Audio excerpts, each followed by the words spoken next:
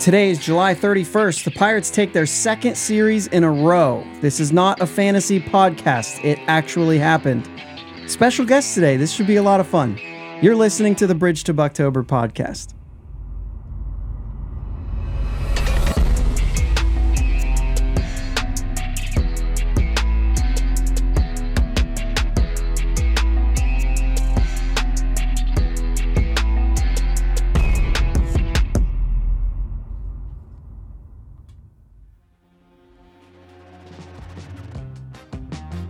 Yins, guys. Thank you for listening to the Bridge to Bucktober podcast, where we talk all about them Pittsburgh Pirates and that.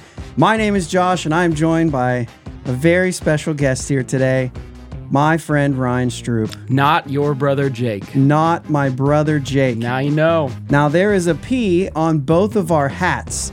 This is the first thing that if you're an audio-only listener that you should know. It is not a Pirates P across the table from me. Nope. Still black, though. It is. I like the black and white a lot. Yeah, me too, man. So Ryan is a Philadelphia Phillies fan, guys. Yep. Philadelphia Phillies. My entire life. Man. First ever memory that I had, sports memory, growing up was sitting on my grandparents' recliner watching Mitch Williams give up the home run to Joe Carter, 6 years old. I started off just in such a bad way as a Philadelphia sports fan, man. You started off the exact way that you needed to be a Philly sports fan. Is that correct or not? Yeah. Oh, man. They were like, wait, correct. We've got a new fan, so let's crush his dreams real quick so he understands what the rest of his life is about to be like. Yeah, and then we just decided we were going to be awful for another 15 years, too. It was awesome. Oh, this is going to be fun. This is going to be fun. So let's talk about Ryan for a minute. Yeah. You grew up like right there. Like Yeah. you're basically in Philly, right? Yep, I grew up about 30, 45 minutes northwest of Philly. Everything was Philadelphia sports growing up there. Love it was that. awesome. So we've met. We live in the same town. We go to the same church. Yep. Those sort of things. We play a lot of softball together. Yep. And we've found out over the last couple of years that we're really good at escape rooms. That's very true. We escape at a 100% rate.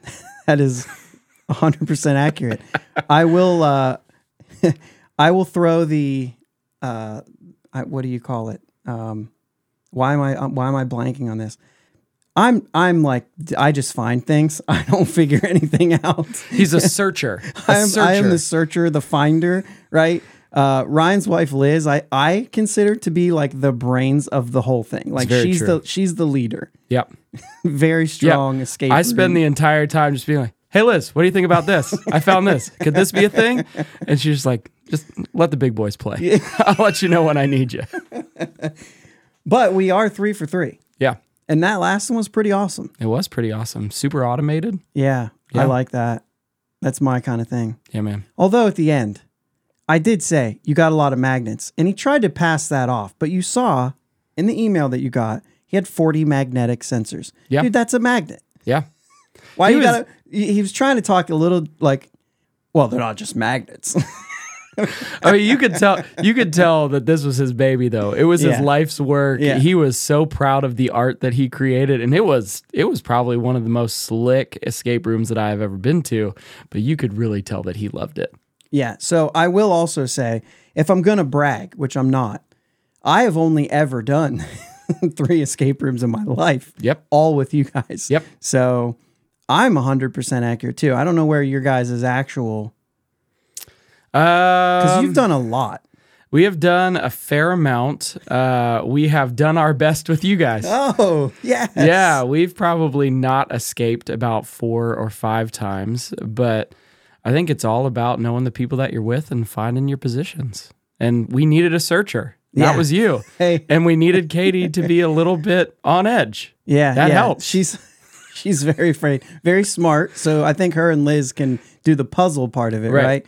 Katie's very scared. I mean, Katie does have a sense of urgency when she's doing it, though. She's like, this is making me anxious. I got to get out of here as quick as possible. There's no messing around with her. No, it's pretty funny. All right. So our team's got the opportunity to play a series, and we won. Dude, I never did I ever think that I'd be sitting across from this table with you, with the Phillies having a 3-game series against the Pirates, with Zach Wheeler, Aaron Nola, and they had a game where they had a no-hitter into the 5th inning, and they still lost the series. Yeah. Like, I feel like I'm in a fever dream right now. This didn't happen. Well, Pirates fans just won 2 series in a row, so we feel like it didn't happen as well. We feel like it didn't happen as well, especially when, like, we understand the Padres and the way that they're playing right now. Yeah. However, if you just look at this from, you know, whatever they say, 50 feet, you know what I mean? The Padres and the Phillies are both teams that came into the year with, like, we could go back to the World Series or we could go to the World Series. Yep. So, I mean, you got to play the games. I will say, though, for as bad as I feel about the Phillies, the fact that they are still only, after losing this last game, still a half game out of the wild card, like, I feel so bad about the way that the Phillies are playing, but to still know that they are right there, I mean, that's a lot more to say than the Padres. It's a lot more to say than the Mets.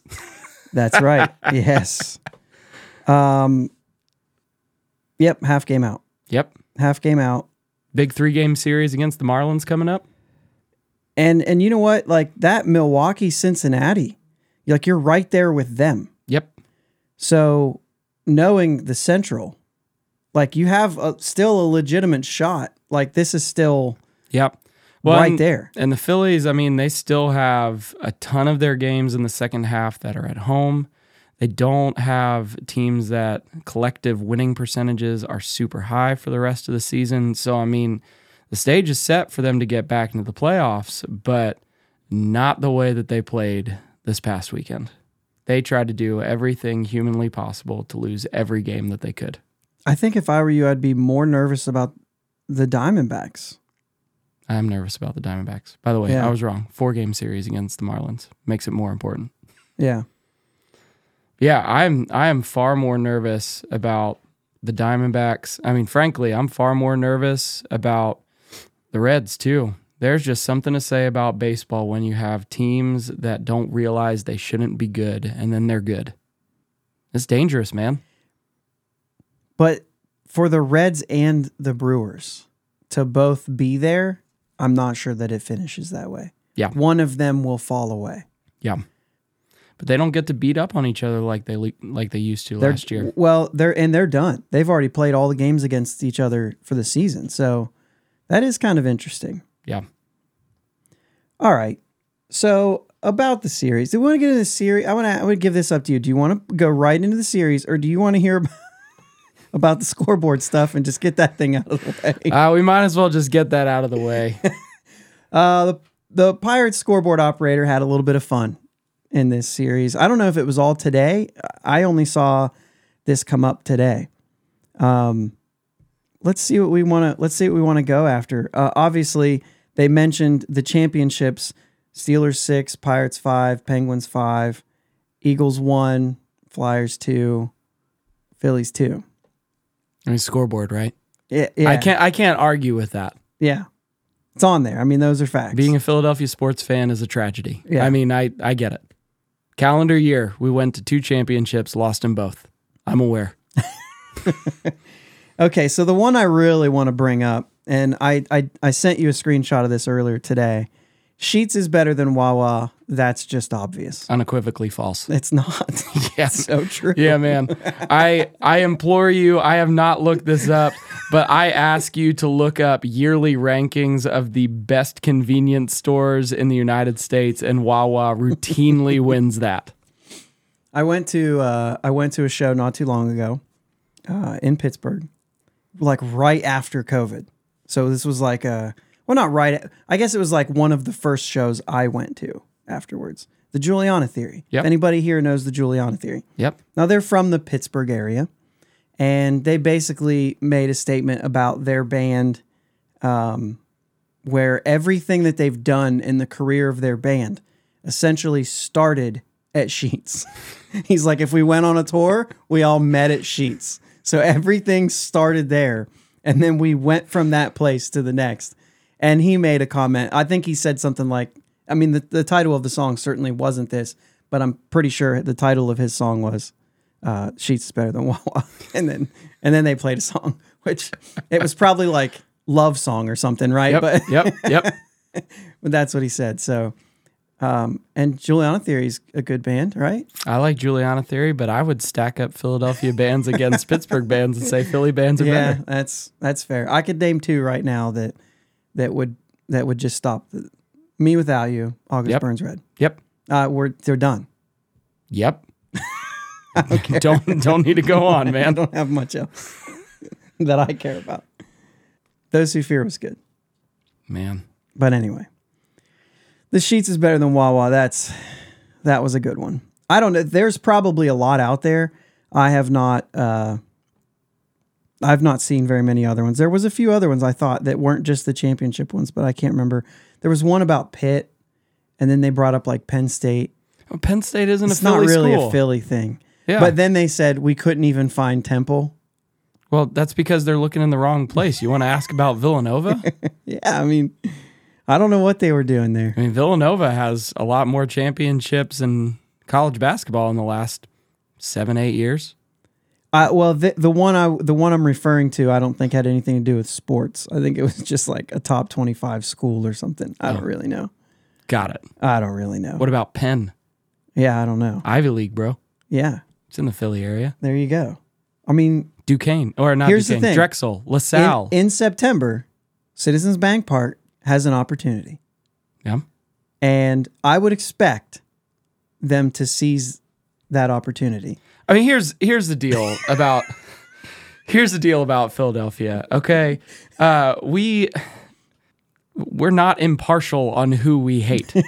We hate everybody. I mean, saying we want to fight you is a form of a compliment in Philadelphia. It's just what we do. So, I mean, we're equal opportunity haters with everybody. And honestly, I think one of the biggest reasons that there is a Philadelphia and a Pittsburgh thing is because they're both blue collar towns, and Philly's just like, that's our thing. Yeah. Don't try to steal our thing, bro. We're more blue collar than you are.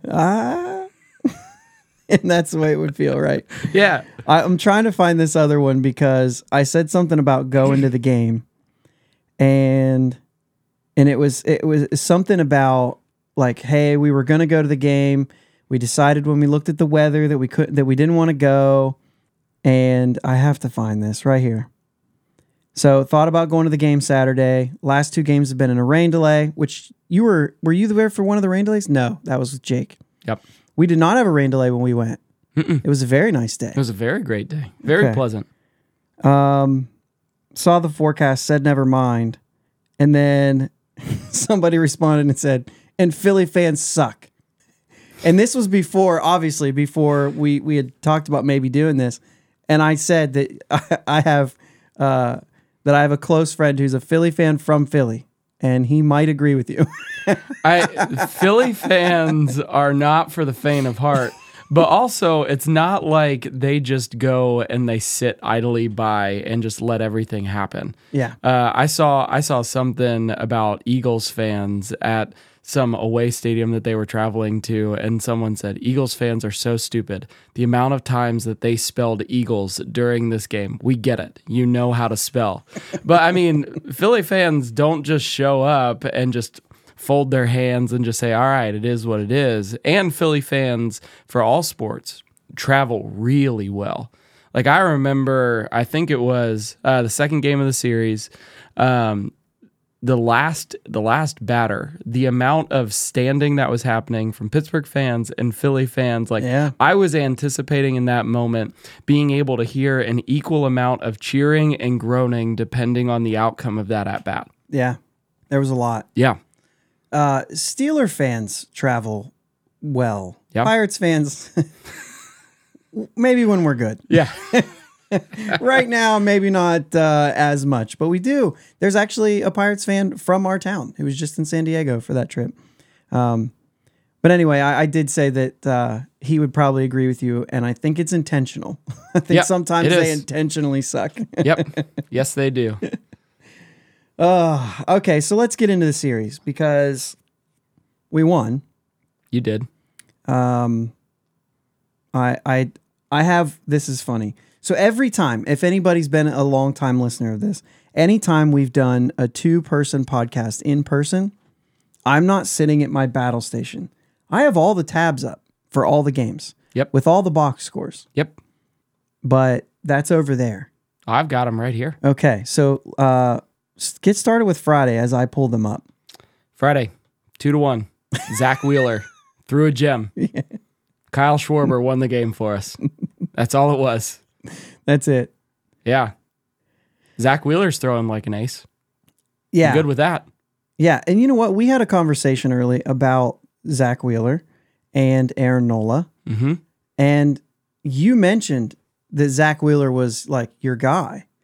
And I'm like, what about Aaron Nola? And you had a lot of questions. And maybe we will talk about that. Yeah, and obviously 2-1. I mean, our guy Mitch Keller going in that game. Yep. And we kind of felt the same thing. He was really in need of a bounce back start after his last couple that were, not what we would expect from Mitch Keller. I believe 9-3 at some point. He's now 9-7. If you care about wins and losses, the ERA had gone over 4 after the last one. It's back down under 8 strikeouts, but he still doesn't get through 6 innings. I still feel like there were things that were better from Keller in that game. Kyle Schwarber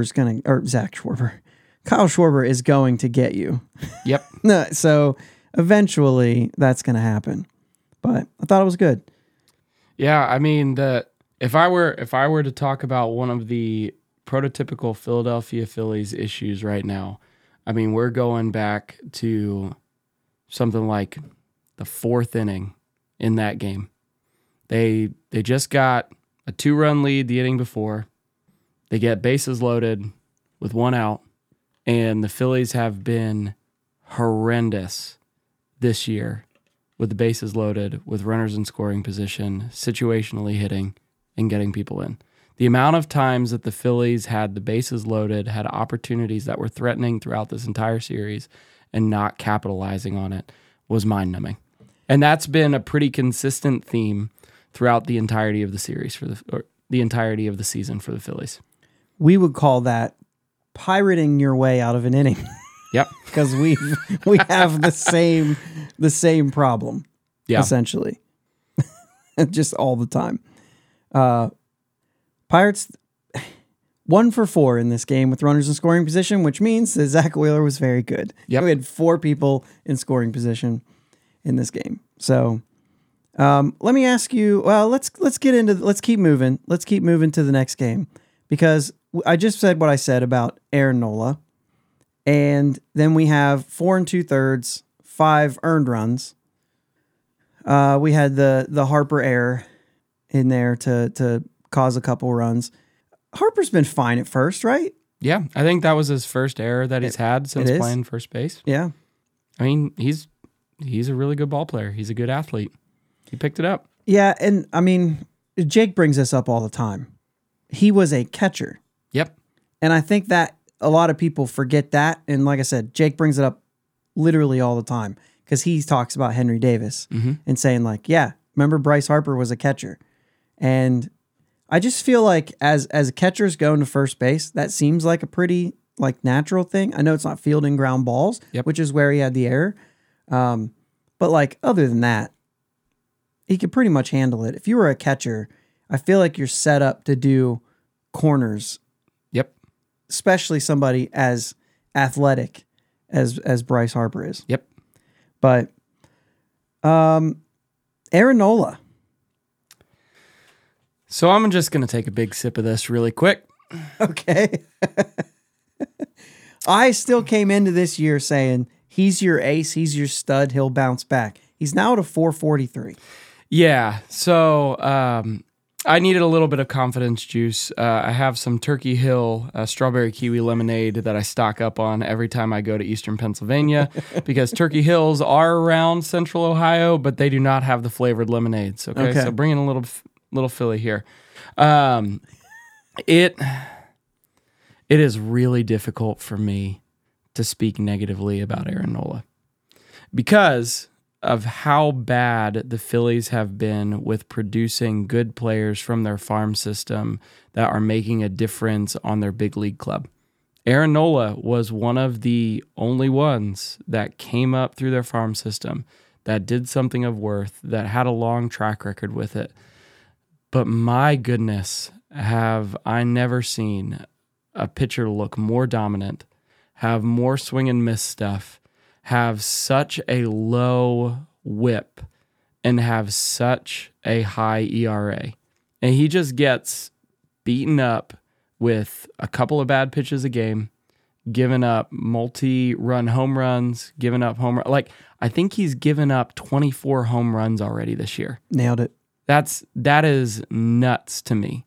And it's so hard for him to avoid bad innings.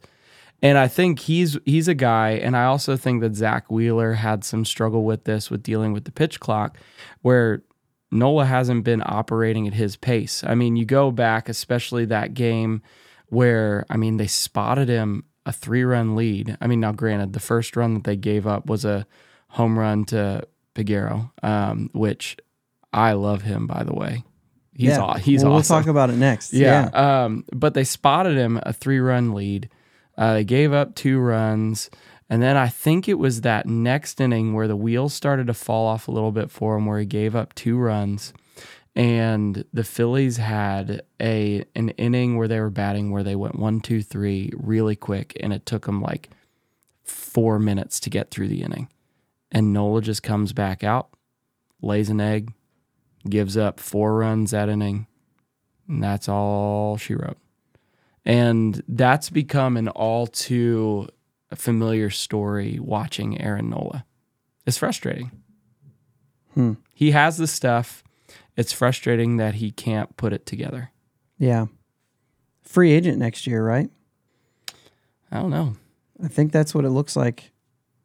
Earliest free agent, 2024.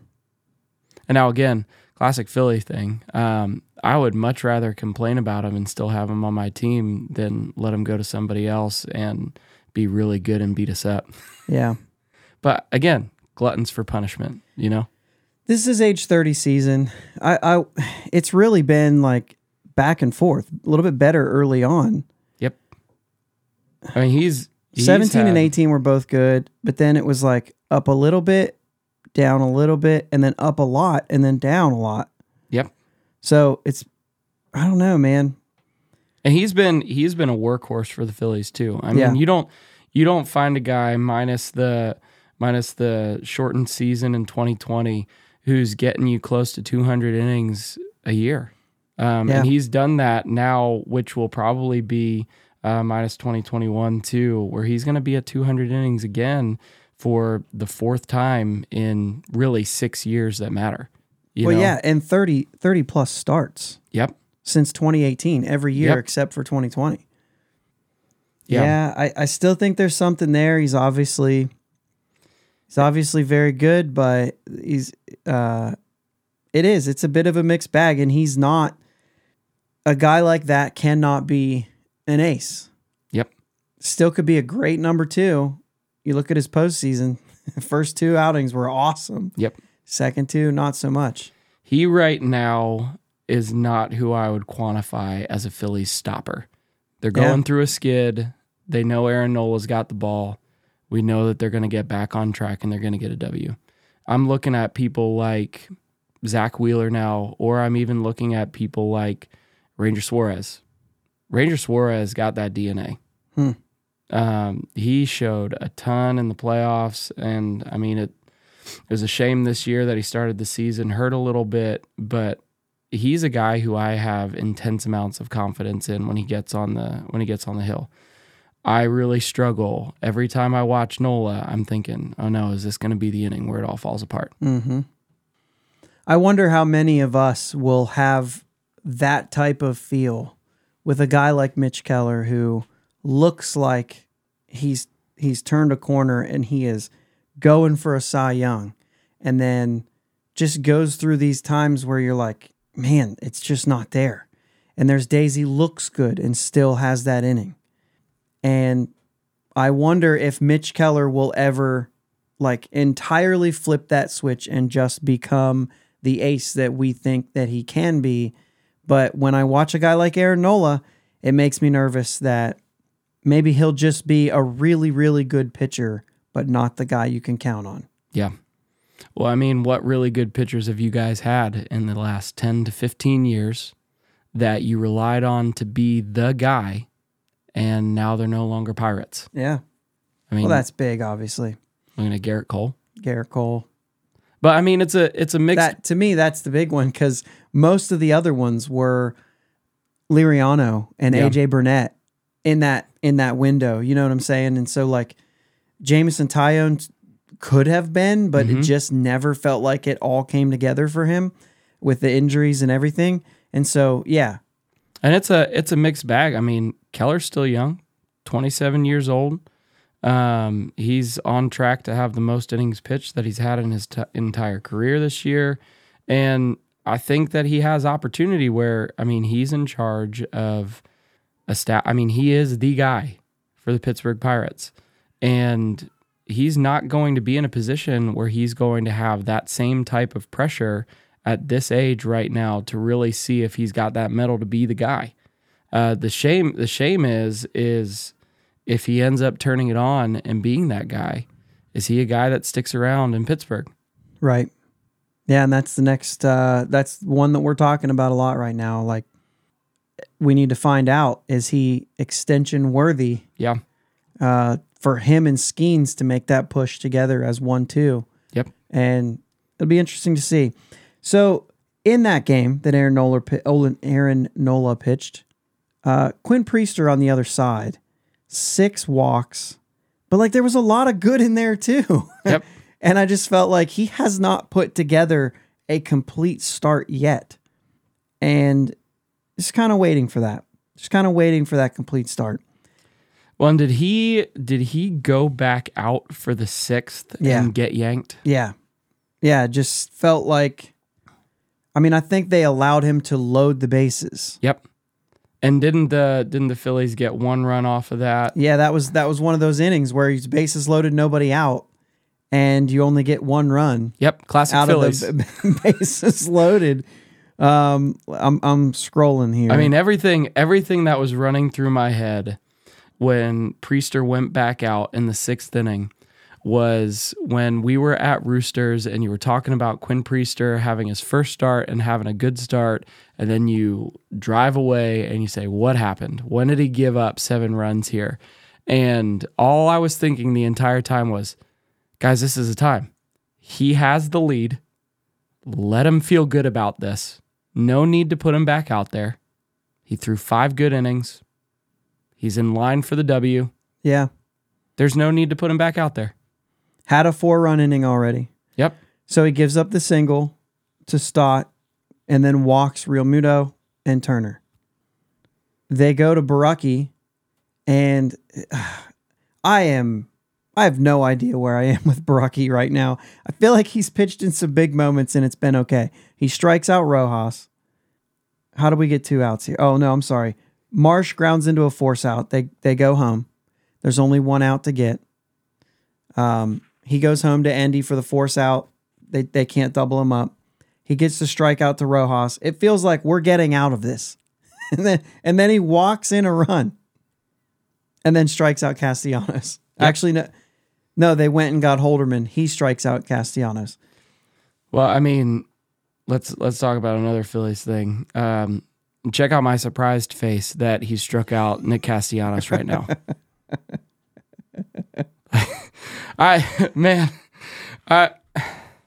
I've really been debating about this, but man, Nick Castellanos and Trey Turner right now are like guys that just got broken up with. They're at a party right now, and they're taking swings at every single girl without any sort of idea of whether or not they're a good girl for them, and they're striking out every single time.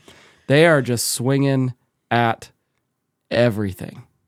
Like, that was another thing I was trying to keep my head on whenever there was pitching changes throughout the series. Like, what is the idea or what is the thought process behind guys like Nick Castellanos and Trey Turner right now for other teams? And I don't think that there's any respect. I think they're looking at those guys of like, we're happy to pitch around other people to get to them because we know that they're not going to swing at good pitches. It's infuriating. Trey Turner, man, I thought that was the move of the offseason. Yep. I really did. Yep. All right, so I've got one more that we just in general here, but for this game, you had mentioned something while we were getting things set up and everything, and I wanna kind of do this for our listeners who we watch these guys day in and day out. We've been watching them come up through the minors. We've got a lot of young guys right here. And in this game in particular, Endy Rodriguez goes 2 for 4, has 4 RBIs. Liover Peguero gets 3 hits, has a couple RBIs of his own. Peguero goes deep. Endy has a double and a triple. I don't know how they labeled that a triple myself. That was a single and an error, but they didn't give it to him. But either way, I mean, the RBIs are going to be there regardless. What did you see out of maybe these guys? And I mean, we're going to talk about Davis. There was a play in this game where Harper hits a single. He throws Harper out. There's a play in Sunday's game that we'll probably talk about a little bit more there. But like maybe those 3 guys, and if anybody else, just from a very small, you watch these players for 3 games. Yep. Where are you at? Yeah, I really like the way that Endy Rodriguez swings the bat. I really do. I love the way that Peguero carries himself. He keeps the bat through the zone for a really long time. And Henry Davis, ooh, man. I see major shades, especially athletically with Henry Davis to JT Realmuto. I don't see another guy who is a catcher in the major leagues that has that same type of athletic build and archetype as JT Realmuto does. Especially just seeing Henry Davis run up and down the line, be on the base paths. He's nasty, man. I mean, he didn't swing it really good this series. No, he's in a little bit of a slump there. But he never looked like he was overmatched. He looks like he belongs. And I mean, I also have a soft spot for catchers. I mean, I think catchers are the smartest players that are on the field. You were a catcher. I was, yeah. Regardless of what position that they're playing in. But I mean, I think I really like those guys. I was actually really excited in Game 3 when I saw Peguero playing shortstop, because I really liked him in Game 2 of the series and was really thankful that he was getting a shot to play in that position, because I know that that's kind of been a rough position for you guys to fill with O'Neal Cruz out this year. So it's good to see young guys. I mean, especially he's 22. It's good to see a guy like that who has confidence, who's swinging the bat well, get opportunities to see what he's got. Yeah. Yeah, and Peguero looks like a guy that will hit. A lot of errors in the minors, but I have not really been discouraged by anything I've seen defensively from him.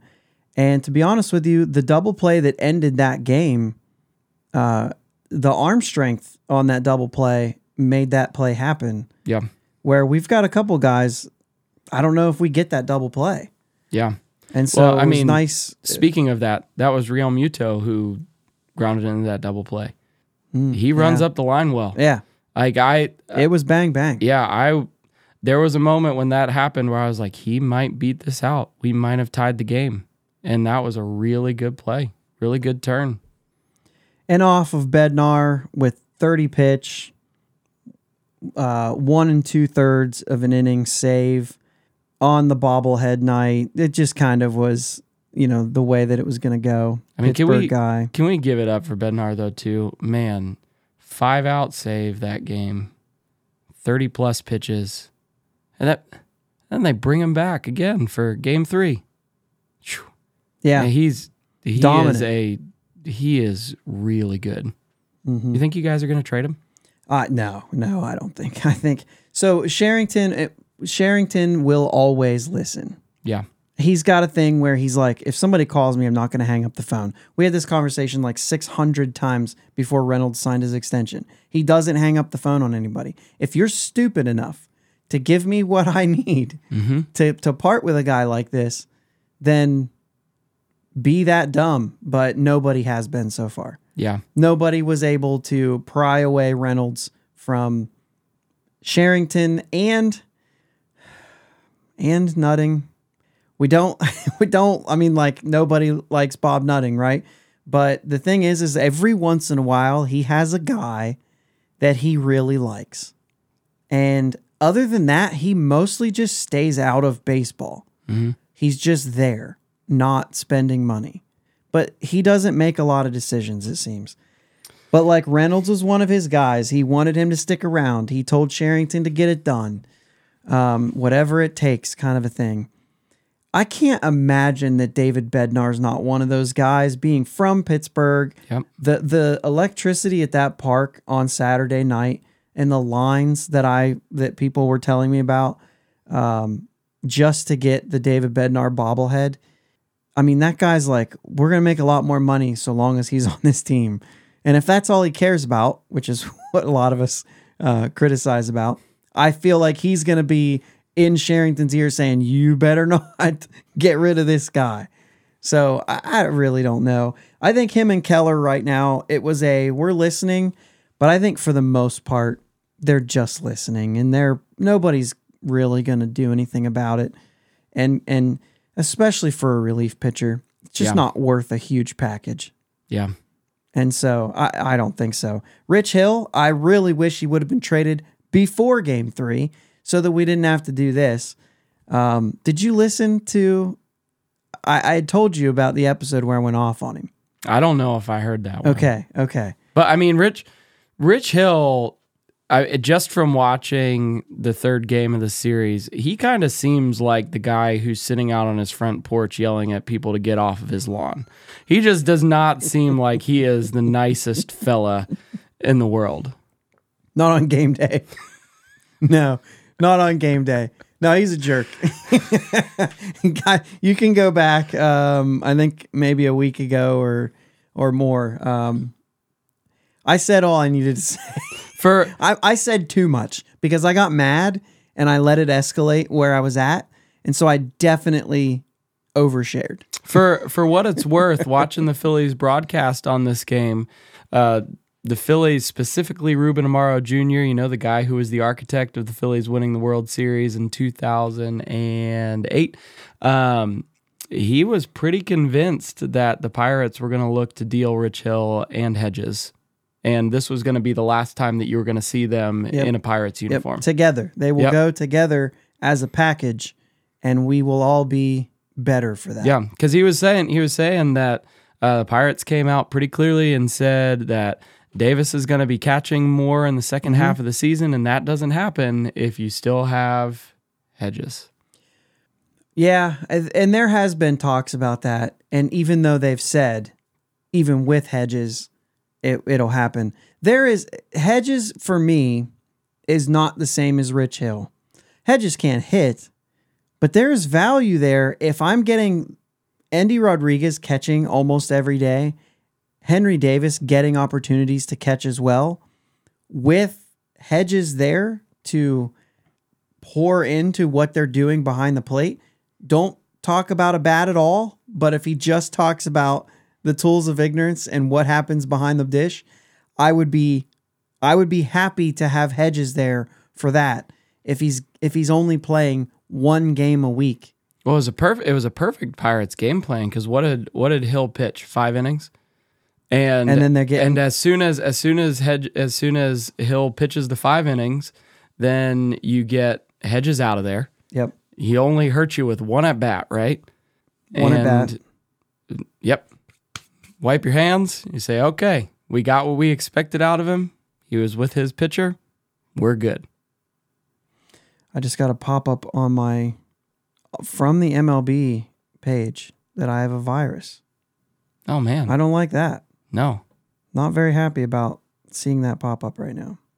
Closed out. We're all good. Not sure what happened there. Pretty ticked off. Pretty ticked off. Okay. Yeah. And Andy Rodriguez came in and struck out twice in replacement for Austin Hedges. So, it is that. I wonder right now if people view Hedges the same way that they view Nick Castellanos and Trey Turner right now. No. It isn't. Trust me.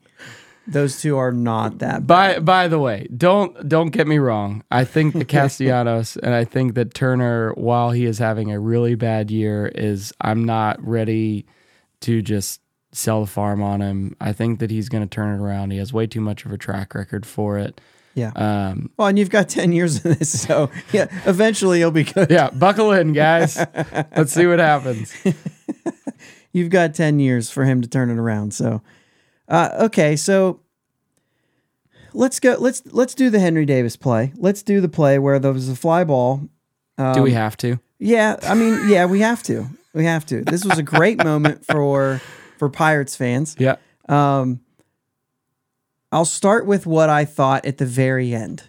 What a lonely place to be for Alec Bohm, standing at second base after that play, just shaking his head. Because he's the only one that had the opportunity to stay on the field in that play. And yet, he didn't cause a fly out, but he caused the play to happen. Yep. If he has to watch the guy in front of him. So Bryce Harper thrown out at second, trying to get a double.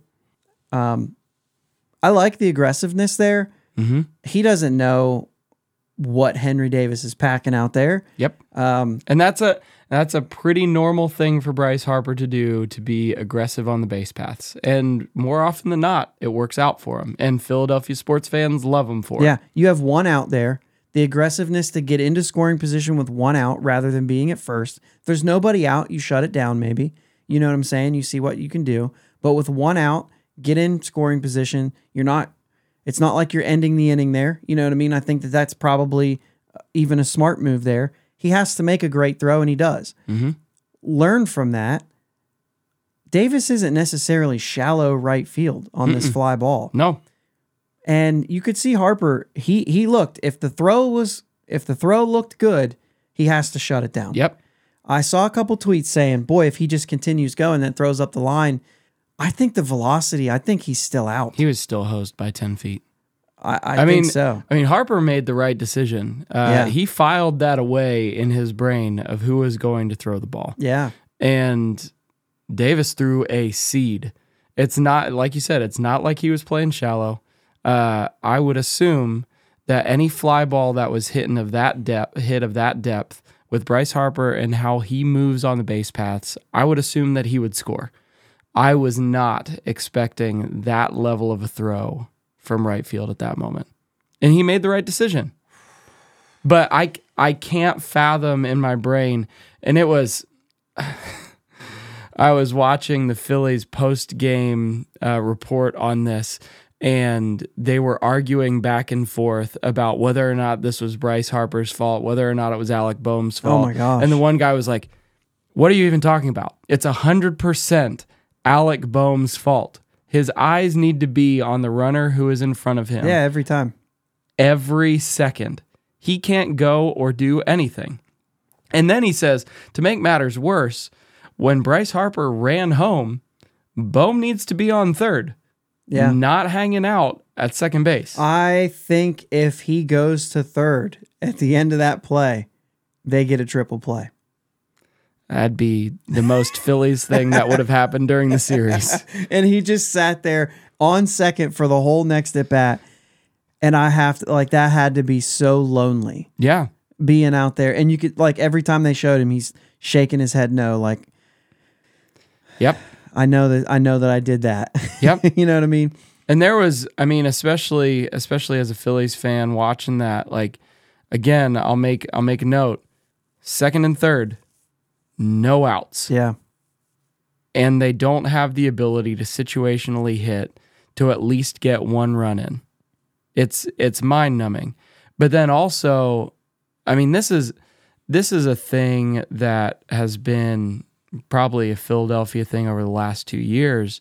of, you've got everyone ragging on the Phillies defense, all of this other stuff, but the Phillies aren't necessarily an especially intelligent team.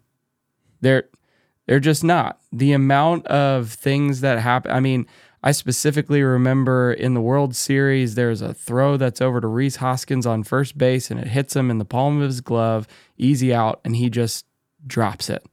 The biggest difference that I noticed, which I think Rhys Hoskins being out for the Phillies hurts them in so many different ways, but Stud.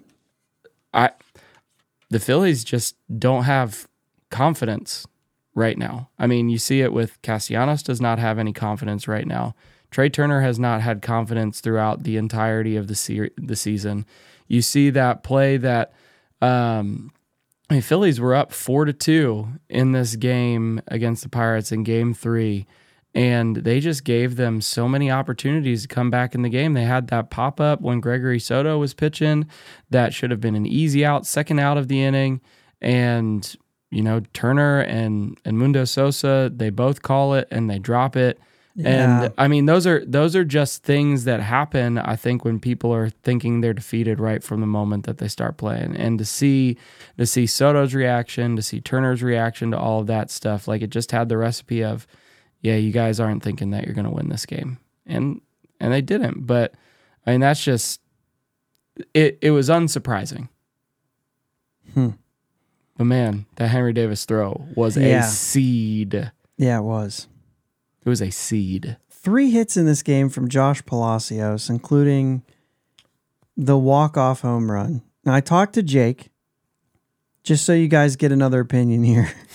And Jake says, if you hit a walk-off home run, you can do whatever you want. But last show we had here, we talked about Palacios, who had just hit a walk-off home run in Indianapolis. And he starts off with the bat flip. First off, nobody has a problem with bat flips these days unless you're not normal. Like, as far as the players. Like, the players on the other team, that's not even a thing anymore. Then he tells everybody the game's over. He looks back at his bench and tells them the game's over.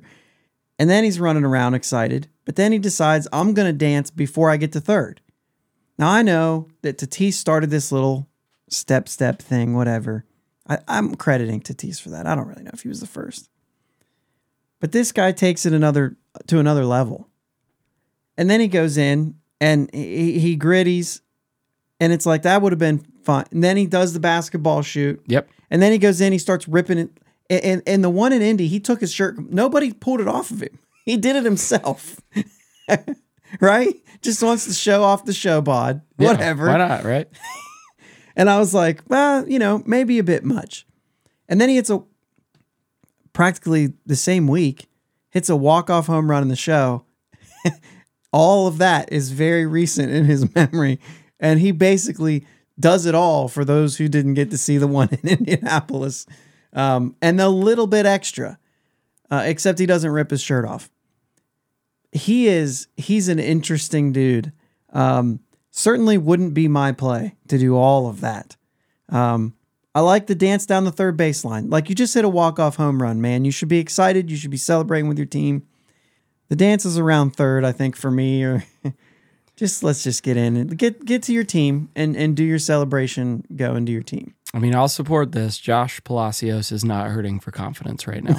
There's no way. He is not hurting for confidence for a guy that has career 85 games in the big leagues.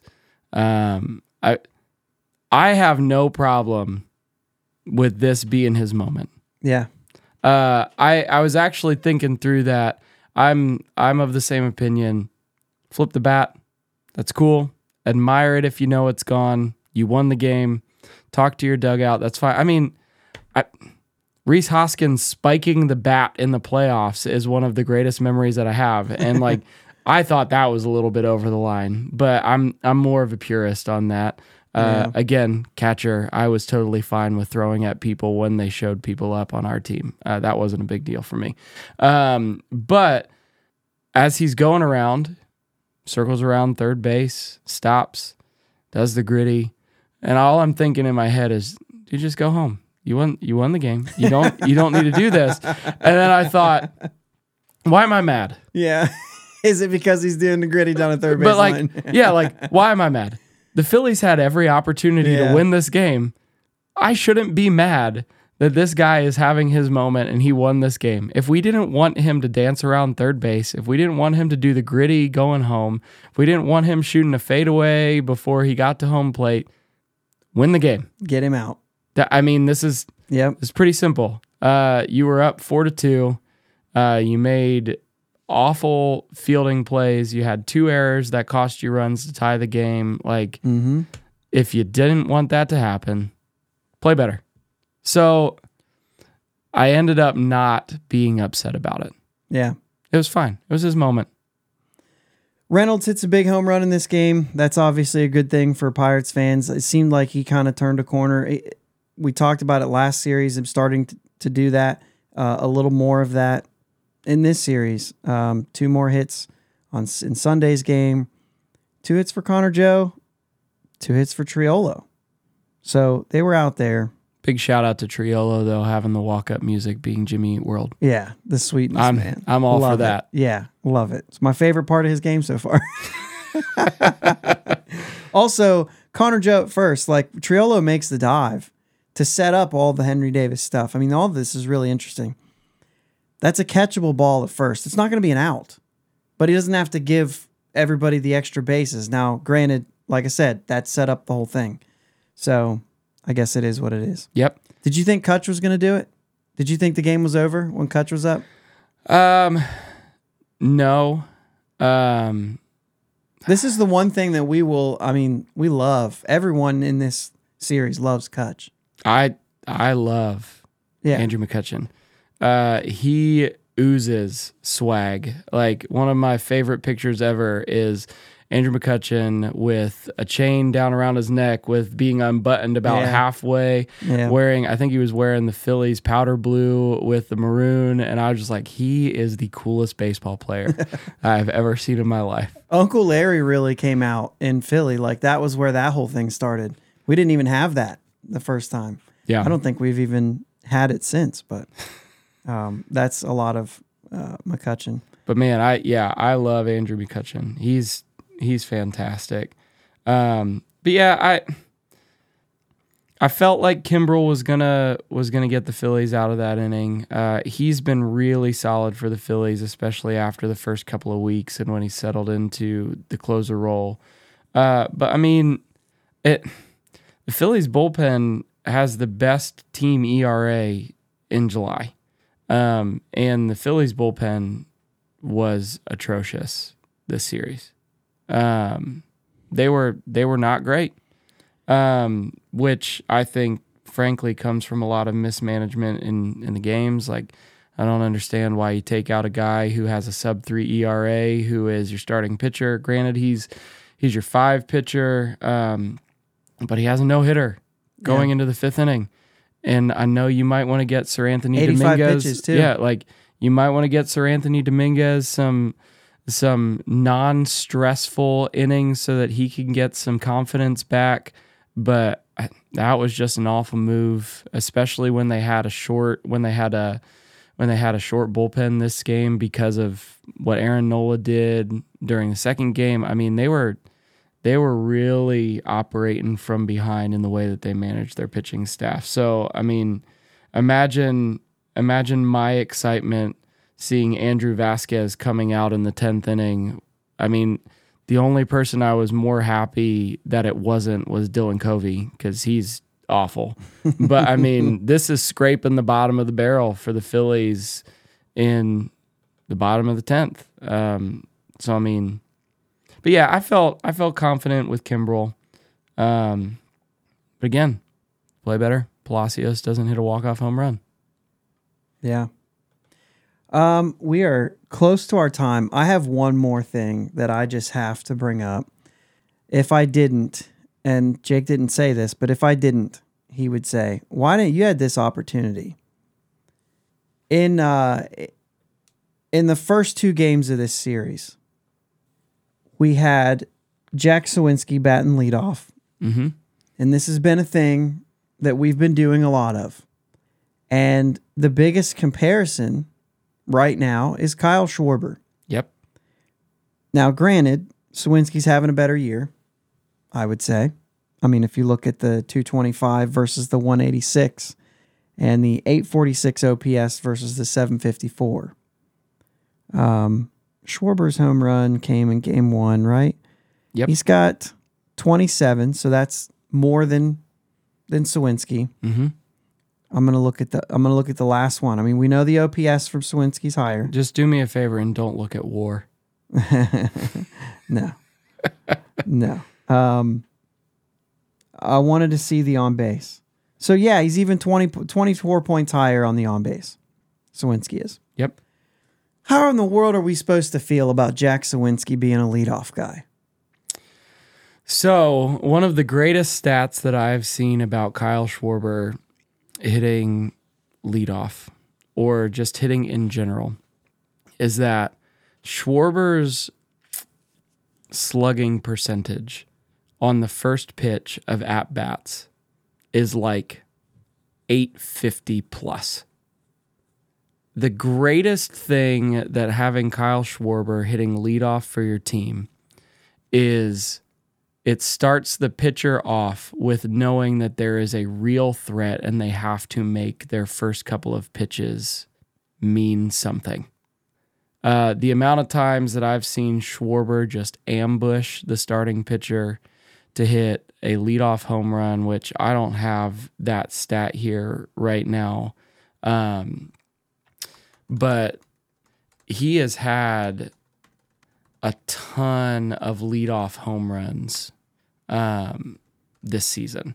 And I think that just puts a level of pressure on your starting pitcher right at the beginning of the game. Because Phillies commentators, Phillies broadcast was saying the exact same thing about Sawinski, of just saying, I mean, I think they were essentially calling it the Pirates were using the Kyle Schwarber tactic. What's interesting to me is I would think that it was the fact that they watch a lot of pitches. And it's interesting to hear. Now, I will say this. The fact that Kyle Schwarber is hitting 185 and still has an OBP that is a good 130 or 140 higher than his batting average is still a lot of credit to him. I mean, you don't want a guy who has an on-base percentage that's like 320 as your leadoff hitter. But I do think that causes a starting pitcher to think in a different way. I am pulling up the Schwarber splits to see the same things I'm looking at for Jack Sawinski real quick, because there is a first batter of the game. Schwarber has 6 home runs. To lead off an inning, he has 10. Sawinski doesn't have the leadoff home run yet. Now, granted, he hasn't hit first as much. 52 games for Schwarber and just 15 games for Sawinski. But Sawinski has led off 6 different innings with a home run this season. So it's not far from Schwarber's 10, and he's done it in 57 times he's led off an inning, and Schwarber 80. So you kind of looks like, no, I'm sorry, 74 plate appearances for Sawinski, 131 for Schwarber. Plate appearances where he led off the inning. So, I mean, you could assume, give him 52 games at leadoff, maybe Sawinski runs into a few. Yeah. And has that same effect. I mean, biggest difference that I see is who's hitting behind Sawinski. Reynolds, and if he's not going well. Well, and that was always the huge benefit of having a guy like Kyle Schwarber who's hitting first, because at least last year you had Rhys Hoskins, who was a 30-plus home run guy who sees a lot of pitches hitting behind him. Hitting behind that, you still have Bryce Harper. You still have JT Realmuto. You still have Nick Castellanos. And I am really interested to see how the Sawinski batting leadoff experiment goes. Because, I mean, just the Pirates don't have the same depth of a lineup that's behind Sawinski. Right. So I wonder how many pitches he sees in that position. Swung at first pitch. Schwarber's OPS is 1.016 when he swings at the first pitch. Now, that doesn't necessarily mean he makes contact, right? Yeah. 947 for Jack Sawinski. So, and he does have 6 home runs swinging at the first pitch. 14 for Schwarber. So, I mean, now he's swung at the first pitch way less times than Schwarber has. So maybe that's part that we'd like to see more of. It does kind of have a little bit of that. I wonder how much of that would be the same for people. I mean, if you're swinging at the first pitch, you probably like it. I mean, I'll tell you this: the game where Schwarber did his most damage was the first game of the series. Hit a double his first at bat, first pitch. His 2-run home run, first pitch. Well, let me throw this at you though, and this is what frustrates me. Schwarber with runners in scoring position. He's at 110 plate appearances.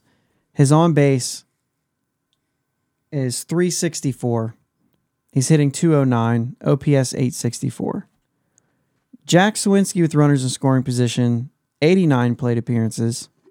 So not quite as many, but close. 393 on base, which is still 30 points higher. 286 average, 993 OPS. If he's that, he still looks like he looks better in those scenarios. I just want him hitting 5th. A lot of swing and miss with Kyle Schwarber. You get the same thing. A lot of boomer bust. Yeah, you get the same thing from Jack Sawinski.